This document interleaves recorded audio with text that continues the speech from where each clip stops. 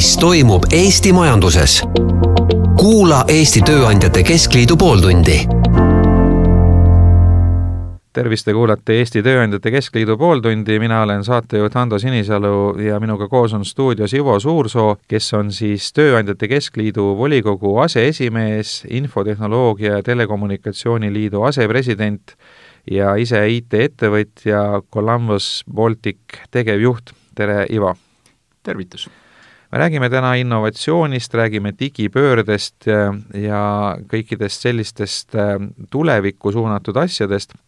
Aga ma alustaks ühe sellise väikese võib-olla nagu rollimänguga, et oletame, et ma olen Saksamaalt tulnud ajakirjanik, ma olen kuulnud sellest, et Eesti on väga äge digiriik, ma tulen siia kohale ja räägin juttu ka kohalike ettevõtjatega, siis hakkab tasapisi avanema mulle pilt, et asi polegi nii roosiline, et ettevõtjad ütlevad, et jaa, et kunagi me tõesti olime, aga nüüd on see areng nagu natuke seisma jäänud ja et kõik need innovatsioonid ja arengud on eelkõige avalikus sektoris, aga kui me vaatame kas või statistilisi näitajaid erasektoris, siis me tegelikult nii väga innovaatilised polegi ja jääme siin Põhjamaadele alla ja kipume viimasel ajal ka Lätile, Leedule alla jääma, et kui hull see pilt siis tegelikult on, et kui digitiiger me siis täna oleme ja kas see tiiger on äkki natuke uinunud?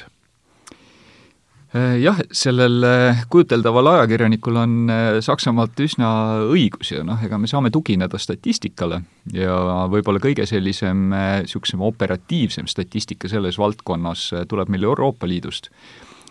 Antakse välja sellist indeksit nagu DESI Digital Economy and Society Index ja seal on 5 kategooriat, millest üks on avalikud digiteenused ja nüüd 2020 aastal tõepoolest Eesti on jälle avalikus sektoris digiriik number 1.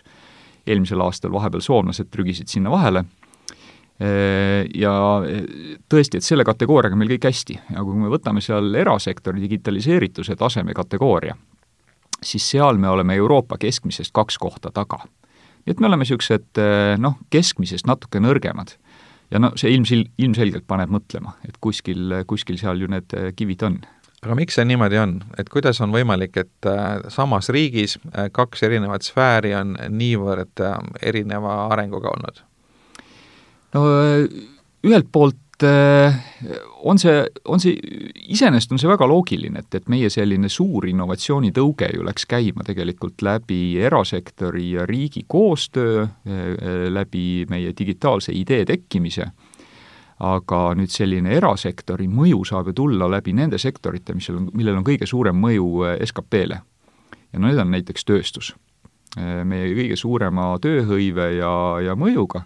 Ja seal me oleme nagu selgelt taga. Ja lisaks, kui me vaatame siis Eesti e-äri, e-kanalitest tehtavate tehingute osakaalu, siis see on parata kuskil seal 15% juures, et kordades madalam kui siis arenenud erasektori digitaliseeritud riikides. Kas see tähendab seda, et see, et me oleme usinasti ehitanud Tallinnasse uusi moodsad kaubanduskeskuseid, on teinud nagu selle vana mitte digikaubanduse niivõrd mugavaks, et e-kaubandus polegi väga kiiresti arenenud?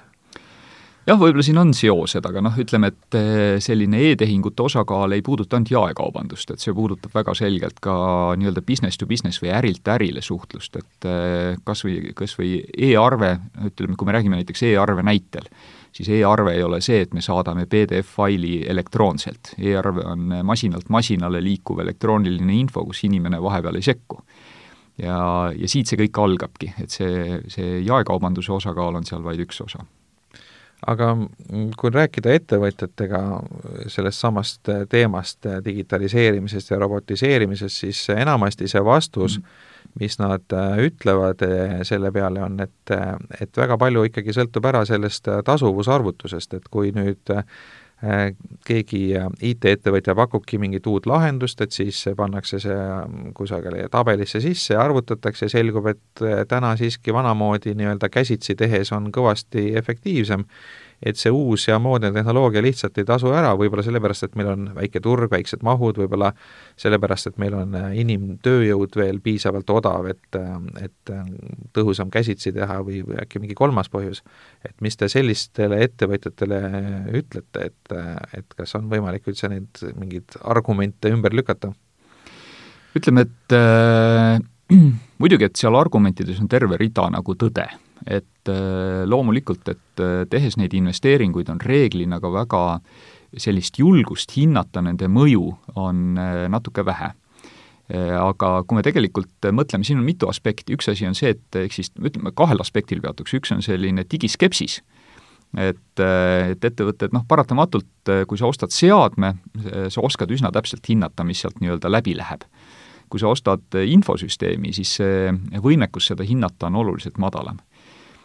Ja see digiskepsise vastu aitab ainult katsetamine. Et mul on nagu väga hea näide, et siin paar nädalat tagasi esitas Eesti tuntud mööblitootja Neiser oma loo, kus nad ütlesid, et ausalt, et nad olid 2 aastat tagasi digiskeptikud. Ja siis nad tegid esimese katse, nad tegid endale nii-öelda digidiagnostika, seadsid 3 aasta kava, mida siis nagu peaks tegema ja hakkasid otsast tegema. Esialgul väga ettevaatlikult ja iga sammuga nad veendusid, et nad on täiesti õigel teel. Nad ütlevad, nad on täna digilipu lehvitajad, nad ütlevad, et nad on oma sektori kõige kõrgema keskmise palgamaksjad, kõige paremini ekspordiks valmis tänu sellele, et nad 2 aastat tagasi hakkasid neid samme tegema. Nii et seal on natukene sellist julgust katsetada, aga loomulikult, ega siis seal Excelil on ka omajagu õigust, nii et tulebki katsetada ja proovida, et kas tuleb. Ja teine pool on see, et inimesed on täna see, et üks asi on see, et inimene võib olla odav, aga kui sul ei olegi, kui sa ei saagi seda inimest sisse tuua. Et me oleme tegelikult ju natukene ka selle fakti ees praeguste selliste murranguliste aegade juures, et mis siis saab, kui sa ei saagi seda inimest tuua, seda odavat inimest. Aga see Neiseri näide või see digiskepsise murdmine, et ma olen nagu kuulnud ka ettevõtjad ütlemas seda, et see tasuvusarvutuste metoodika on natuke vale, et seal ei võeta arvesse nagu kõiki tegureid, piltlikult öeldes, et kui vaadatakse ainult mingi töötaja palka versus mingi uue infosüsteemi investeering, et jäetakse arvestamata kõiksugu muud kaasnevad kulud, juhtimiskulud ja haiguspäevad ja ma ei tea, mis iganes asjad sinna juurde tulevad, et seda arvutust tehakse liiga lihtsustatult. Täiesti nõus ja tehaksegi lihtsustatud ja lisaks sellele, et ta on lihtsustatult, ei arvestata potentsiaalsete kaasnevate efektidega. Et nagu ma meie Neiseri näitel ütlesin, siis nad ei osanud tollel hetkel ju hinnata ka see, et kuidas see mõjub nende tootearendusprotsessile ja ka ekspordile seeläbi, et nad on lihtsalt väga paindlikud. Et nad oskasid nagu algselt hinnata tõesti ainult töökulusäästu. Tegelikult võitu on väga raske ette prognoosida. Aga nüüd, kui mõelda nagu praktilisemalt, et kuidas julgustada või panna ettevõtjad siis olema vähem digiskeptikud, et mis need sellised peamised argumendid või julgustused oleks teie poolt, et kuidas seda skepsist vähendada? Ütleme, et kui mina oleks ettevõtja, kes täna on mõõdukalt skeptiline, aga samas saab aru, et kogu maailm sinna liigub, siis mina alustaks sellest, et ma teeks endale, me nimetame seda digidiagnostikaks, seda sammu siin infotehnoloogia maailmas, ehk siis ma teeks endale selgeks, mis on minu ettevõtte järgmise 2-3 aasta selline digiliikumise potentsiaalne plaan ja seda tehakse tavaliselt läbi 3 lõike. Me nimetame seda esimest osa niisugused madalalt rippuvad õunad, et kus on need kiired võidud, mida on võimalik suhteliselt väikeste investeeringutega võita. Nendest saaks alustada, järgmine on niisugune keskpikk plaan, 2-3 aastat, pigem täna on enamus ettevõtjad ütlevad, nad ei taha teha ühtegi plaani, mille tasuvusaeg on vähem kui 2 aastat, ja 3. on siis juba julged unistused, et mis oleks kui, kus siis nagu natukene nii-öelda nagu liigutatakse ennast kastist välja ja mõeldakse, et mis oleks kui me tahaksime nagu saavutada hoopis sellise asja ja mõelda, et mis siis selleks peaks tegema. Ja kui selline asi on läbi mõeldud, siis tavaliselt hakkab tekkima selline vaikne digiskepsise hajumine. Üks asi veel, millega ma olen ettevõtjatega vesteldes kokku puutunud, et uue infosüsteemi juurutamine ju tegelikult tähendab ikkagi väga oluliselt ka ettevõtte juhtimise muutmist ja kõik see, kuidas muuta ettevõtte juhtimist, see võib-olla tähendab ka seda, et isegi vanad juhid äkki ei sobi enam, et see pole ju ainult mingisuguse tarkvara või infosüsteemi juurutamine, sellega koos käib tegelikult ikkagi ka selle juhtimiskultuuri isegi võiks nii öelda muutmine ja see on tegelikult päris raske. Täiesti nõus ja et ütleme, et mul on enda kogemusest väga hea näide Eestis tuntud saetööstuse seadmeid tootev ettevõte Hekotek ka, ütleme, et niisugused tugev klassikaline tööstus, aga juhid täna, ütleme, kriisis ütlevad täna, nüüd meil on kriisis tõenäoliselt aega. Nüüd me võtame jälle ja keskendume sellel aastal rohkem infosüsteemidele. Et see algab sealt ülevalt see mõtlemine peale. Ja põhimõtteliselt see soovitus on see, et tegelikult tuleks võtta selline juhtkonna tuumik, et tavaliselt ongi see siis nagu kas ettevõtte juht, siis kui on tootmisettevõte, siis tootmisjuht või laojuht või teenindusjuht, võetakse see punt kokku ja nii-öelda koos viiakse iseennast natukene, haritakse sellel tasemel. Kutsutakse partnerid, kes räägivad kogu selle nii-öelda maailma lahti ja meeskonnana siis ollakse nagu valmis see väljakutse vastu võtma. Et kui juht seal mängus ei ole, ei juhtu mitte midagi, täiesti nõus. Aga kas siin on ka ambitsiooni teema, et kui ettevõte keskendub ainult Eesti turule, kus on suhteliselt väikesed mahud, siis ilmselt mingeid suuremaid investeeringuid ongi riskantne teha, sellepärast et see võimalik tulu on ka väike, aga juhul, kui ettevõtte ambitsioon on olla vähemalt regionaalne, kui mitte siis globaalse haardega, siis on hoopis pilt teine. Ja nii ongi, et ütleme, niisugune väike keskettevõtetes läbi viidud uuringud näitavadki tegelikult seda, et ambitsioon on number 1 probleem. Et ei ole isegi nii väga küsimus oskustes ja teadmistes, vaid kõik algabki sellest, et milline on ettevõtte ambitsioon. Et ka minu enda üks kolleeg on teinud ühe magistritöö uuringu sellest just väikeettevõtetes ja toonud välja, et see on nagu põhimõtteliselt 3 korda kõige suurem probleem kõikidest muudest, isegi rahast nagu suurem probleem. Nii, aga see on juba päris raske lahendada, et kust me seda ambitsioonikust siis peaks juurde saama, et me oleme võib-olla geneetiliselt sellised parasvöötme talupojad, eks ole, et kes on harjunud olema ettevaatlikud ja liiga suuri riske mitte võtta, sest tuleb külm talv ja kui oled riske võtnud ja saaki pole, siis võib nälga surra ja mis kõik muud põhjused siin veel võivad olla, aga kuidas seda seda ei saa ju koolis nagu otseselt õppida või kus seda ambitsiooni nagu saada? Ilmselt tuleb natuke lugeda ise, et ütleme, et ambitsiooni juhtimiseks on ju ka mitu teed, et üks asi on see, et mul on väga suur ambitsioon ja ma võtan korraga väga suure riski. Teine võimalus on, ütleme, et juba siin aastakümneid on eriti nagu startupi maailmas tuntud sellised võib-olla mudelid nagu Google'i OKR, Objectives and Key Results, et kus seatakse väga kõrged eesmärgid, aga sellised esimesed nagu key result'id või eesmärgid seatakse kvartalite kaupa, ehk siis liigutakse hästi dünaamiliselt. Nii et küsimus ei ole see, et ma võtan suure ambitsiooni ja sellega ka lõpmatult suure riski kohe ühe pauguga, vaid see, et mis on üldse see tee, kuidas sellise kõrgema ambitsioonini jõuda. Aga muidugi kõik algab sellest, et see ambitsioon peab kuskilt tekkima. Aga siin tegelikult idufirmade puhul siiski on päris palju erandeid ka, et mulle tundub, et idufirma oma olemuselt ju ei saagi kapitali, kui tal on liiga väiksed ambitsioonid, et keegi ei taha sinna raha anda, kui nad ütlevad, et meie eesmärk on saada Harjumaa number 1 või midagi sellist, et ikkagi need mastaabid on hoopis teised ja see tegelikult sealt kaudu võib-olla seda mõtteviisi muutust ka tuleb päris palju. Jaa, sealt kaudu tuleb ja võib-olla nagu see tee, mida me Tööandjate Keskliidus ise hästi palju suuname, on see, et me mõtestaks lahti tegelikult, et kus see ambitsioon saab tulla ju sellest, et ma mõtlen täna, et mul on täna üks toode. Oletame, et see toode on laud. Ja kui ma mõtlen seda, et mis on laudade valmistamise konkurentsi turg ja hinnatase ja et ma võistlen siin Poolaga ja nii edasi, siis ma sean ise endale selgelt piirid. Aga kui ma nüüd mõtleks selliselt, et mis on tegelikult selle lauatarbija kõige suurem probleem, et me teame, et ma ei tea, 21.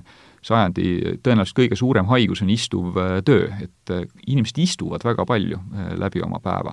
Et mis oleks, kui see laud ütleks mul iga 1,5 tunni tagant väikese vibratsiooniga või mingi märgutulega, et nüüd on sul aeg teha 10-minutiline jalutuskäik ja siis ta loeb sealt tagasi, millal ma võin istuda, või see laud tõuseks ise sellesse püsti töötamise asendisse, et sa ei saagi istudes seal taga töötada. Just nimelt. Ehk siis see, kus see ambitsiooni mõte tulema hakkab ja mida meie hästi palju propageerime, on siis innovatsioon. Ehk siis me mõtleme selle peale, et mõtestame lahti, mis on innovatsioon, see on toote ja teenuse lisandväärtus kliendile. Ja lisandväärtus ei ole nagu see, et mul on rohkem funktsionaalsust, lisandväärtus on see, et kuidas klient tajub seda väärtust. See lisa panemine sinna võib-olla ei olegi kuigi kulukas, aga kliendi taju sellele väärtusele tõuseb nagu hüppeliselt ja sealt kohe tekib ka lisandväärtus. Et see sama näide selle kohta, et see laud ütleb sulle, et sa oled liiga kaua istunud, tegelikult vist peaks küll tool ütlema seda, aga ütleme, laud võib-olla ka saab tooliga suhelda siis. Et iseenesest see ju tegelikult laua hinnale nagu metsikult palju ei lisa, arvestades, kui odav selline tehnoloogia on, et sa võib-olla hinnale 20% lisab, aga mitte väga palju rohkem. Aga samal ajal see tajutav väärtus on oluliselt suurem kui see 20% hinnalisa. Täpselt nii, ehk siis sealt tekibki see efekt, et selle asemel, et võtta ambitsioon, et olla, ma ei tea, lähema 10 000 kilomeetri kõige ägedam lauatootja või kõige suurema mahuga lauatootja, tekib hoopis teistsugune nišš, kus see tootmismaht ei pea olema 1000-kordne, aga tekib hoopis kõrgema lisandväärtusega toode ja see ambitsioon liigub natuke teise kohta. Ja oluliselt, ütleme, et selgelt eristuma konkurentidest. Nojah, ja see on selles mõttes ka võib-olla lihtsam, et kui mahu ambitsiooni võtta eesmärgiks, siis see tähendab seda, et tegelikult on sul vaja uusi tehaseid ja uusi tsehhe ja rohkem tööjõudu ja see tegelikult võib-olla polegi üldse võimalik meie praeguste poliitikate puhul niimoodi teha. Täpselt nii, ehk siis see meie nii-öelda nagu sõnum ongi täpselt see, et see ambitsioon, mis meil tuleks võtta, on nutikus. Et see on see koht, kus meil on kindlasti maailmaturul niši. Jah, ja nutikus on tegelikult ka võib-olla selline, kui me tuleme tagasi selle hüpoteesi juurde, et geneetilised eestlased on sellised natuke ettevaatlikud võib-olla, siis see nutikus kindlasti kuulub ka meie sellisesse pärandisse, et peab olema nutikas, et sellistes karmides kliimaoludes ellu jääda, et see võiks meil olla olemas. Aga üks teine asi, mida ka palju võib-olla ette heidetakse, on see, et liiga vähe pööratakse tähelepanu disainile. Et disain on ka nüüd väga raskesti mõõdetav asi, aga millegipärast nii on, et ilusa asja eest või hästi disainitud asja eest makstakse rohkem raha ja need hinna erinevused võivad olla ikkagi väga suured, et tegelikult pealt näha suhteliselt väike erinevus on ärilises mõttes annab meeletu suure efekti. Et kuidas te hindate sellist disainiteadlikkust ja disainisuutlikkust? Jaa, ma olen sellega täiesti nõus ja tegelikult ma jagaks selle disaini temaatika veel 2. Et on siis nii-öelda füüsiline selline esteetika, mida inimesed nagu esmapilgul kohe tajuvad. Aga seal kõrval on veel teine asi, et sul võib olla füüsiliselt väga esteetiline toode, kui selle toote või teenuse tarbimine nagu teenusdisaini põhimõtete järgi on ebamugav, siis see jällegi kokku ei lähe. Tänase, ütleme, kui me mõtleme nüüd põlvkonda, kes on sündinud kuskil 2000. aastate alguses, kes, ütleme siis nuppudega telefoni ei näinudki, oma teadlikkus selleks hetkeks, kui nad nagu teadliku ellu kasvasid, siis nende inimeste ootus ongi, et kõik see, mida nad tarbivad, oleks äärmiselt mugav ja stiilne. Ehk siis need 2 asja kokku, et ainult ilusast asjast täna ei piisa, et ta peab olema nagu teenusdisainilt tarbimismugavuselt äärmiselt intuitiivne. Et keegi enam manuaali karbist välja ei võta ja ei loe, et see on ikkagi see viimane häda, kui seda peab tegema. Täpselt nii, ehk siis see põhimõtteliselt on niimoodi, et kui sa selle asja karbist välja võtad, siis iga see liigutus peab olema nii intuitiivne või siis nagu tähistatud, et see on siin number 1, see on nüüd number 2 liigutus. Et manual ei ole enam nende. Aga kuidas Eesti ettevõtted saaksid selles osas paremad olla? Eks siin ongi, põhimõtteliselt ettevõttes peaks olema siis kas siis partner või maja sees see inimene, kes selle esteetikaga tegeleb ja siis see inimene, kes on koolitatud teenusdisaini põhimõtteid aru saama. Ehk siis piltlikult see inimene, kes saab aru, et kõnniteed ei ole mõtet ehitada nii-öelda nagu nelinurksete teevormidena, vaid et tuleb kõnnid ehitada sealt, kus kliendid tegelikult käia tahavad. Ehk siis see inimene, kes suudab ennast panna kliendi nahka ja mõelda, mida ta tegelikult tahab. Et need 2 inimest peaks olema kas partnerina või majas sees olemas. Nüüd me rääkisime päris palju sellest, mis on meie sellised puudujäägid ja kuidas neid parandada, aga siin paljud ettevõtjad võib-olla mõtlevad, et valitsus võiks ka appi tulla ja toetada ja paljudes riikides tegelikult valitsus ka innovatsiooni päris jõuliselt toetab, ka Eestis on neid programme olemas, aga ikkagi tundub, et nagu mingisugune lõhe seal on, et ühest küljest nagu on mingisugused fondid ja mingi raha saadaval, teisest küljest seda kätte saada on üsna keeruline ja paljud arvavad, et see bürokraatia, mis selle raha kättesaamiseks kulub, tegelikult ei tasu ära, et selle aja võiks kulutada hoopis oma põhitöö tegemisele. Et kuidas nende igasuguste riiklike ja samuti siis ka Euroopa vastava valdkonna siis innovatsiooni abimeetmete olukord teie hinnangul on?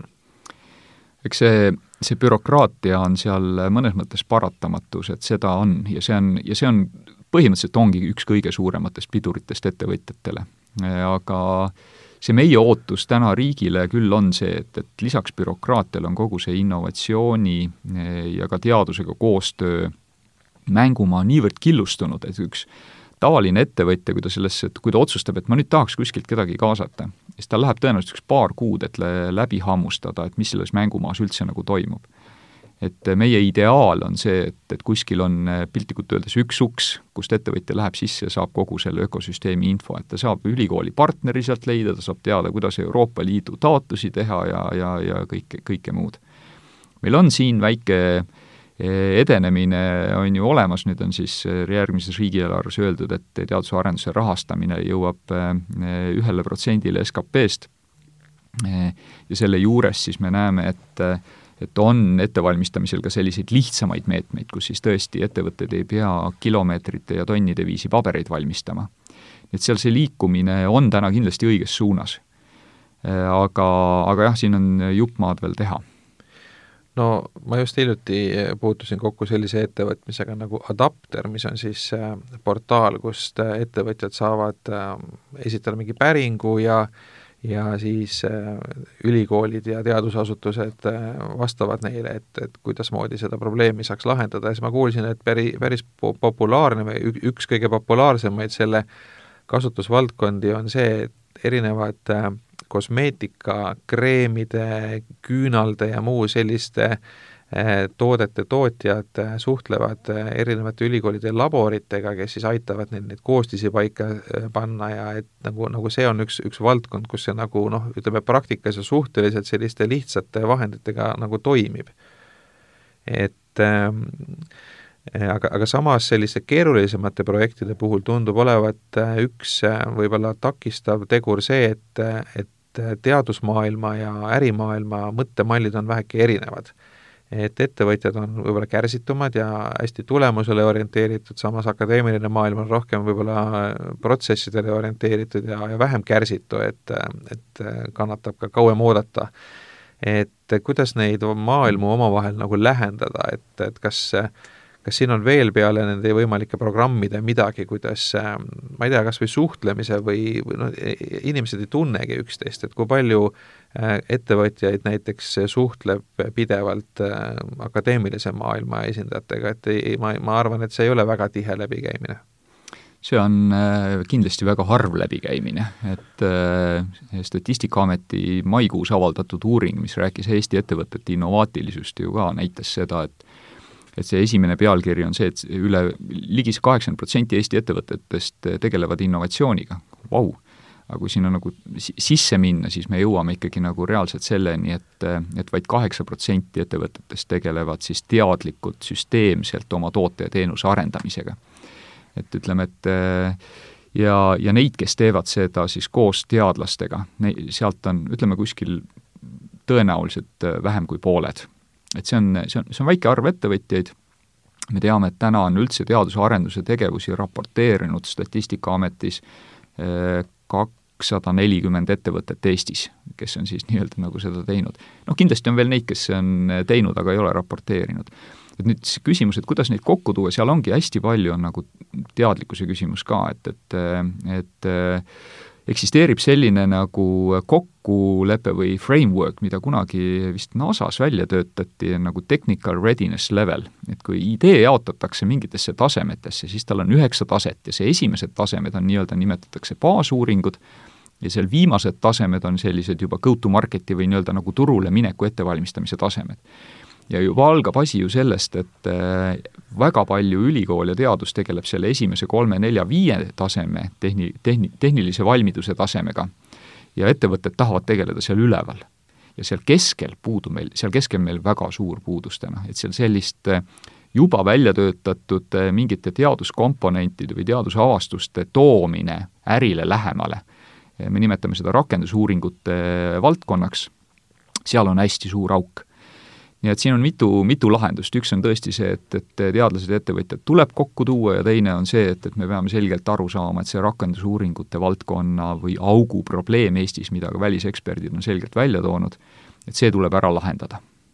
Aga see 1% uues riigieelarves teaduse rahastamiseks, et see on üsna märgatav rahaliste vahendite kasv, aga kas on ka juba mingeid märke selle kohta, et kuidas täpselt seda raha kasutama hakatakse? Jah, et kui me ütleme, et see, mis nagu ettevõtjaid kõige rohkem huvitab, et kuhu see 1% langeb, et võtame siis nagu majandusministeeriumi, mis on ettevõtjatele võib-olla kõige lähemale ja kõige rohkem suunatud, siis majandusministeeriumi kontekstis tähendab see umbes 22 miljonit, võin mõne miljoniga siia-sinna eksida. Ehk siis see on täpselt põhimõtteliselt see raha, mis siis juurde tuleb. On see nüüd vähe või palju? No, ega see kõik on suhteline, et kui me mõtleme selle peale, et võtame näiteks tööstuse, et siin eelmise 2-3 aastaga Eesti riigis on tööstusele suunatud nii-öelda otsemeetmeid tehtud 2-4 miljoni suuruses järgus. Aga see on ju samas suurusjärgus või vähem kui mõne VC rahasüst mõnesse startupi. Täpselt nii, ja samal perioodil Leedus seesama investeeringute summa oli 40 miljonit. Nii et kindlasti see 22 miljonit, sellega on võimalik midagi ära teha. Aga ja ma arvan, et võib-olla isegi ettevõtjatel ei olegi võib-olla niivõrd see motivatsioon öelda, et andke meile rohkem raha, vaid pigem, et paneme selle raha täpselt nendesse kohtadesse, kus on turutõrge. Ja see ongi see, et kuidas tekitada isu digitaliseerimise järgi, kuidas tekitada näiteid ja isu automatiseerimise järgi, kuidas tekitada neid piloote, kuidas kasutada masinõpet ettevõttes andmete ärakasutamiseks, efektiivsuse tõstmiseks, inimeste arvu vähendamiseks. Et seal, kus need turutõkked on, kus on see skepsis, ma arvan, et seal tulebki riik oma 20 miljoni kappi tuua.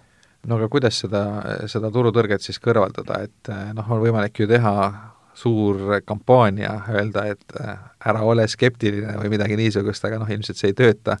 Et kas teil on mingid konkreetseid ideid või mõtteid, kuidas seda raha võiks kasutada, et mida nagu ära teha, mis see kõige olulisem on?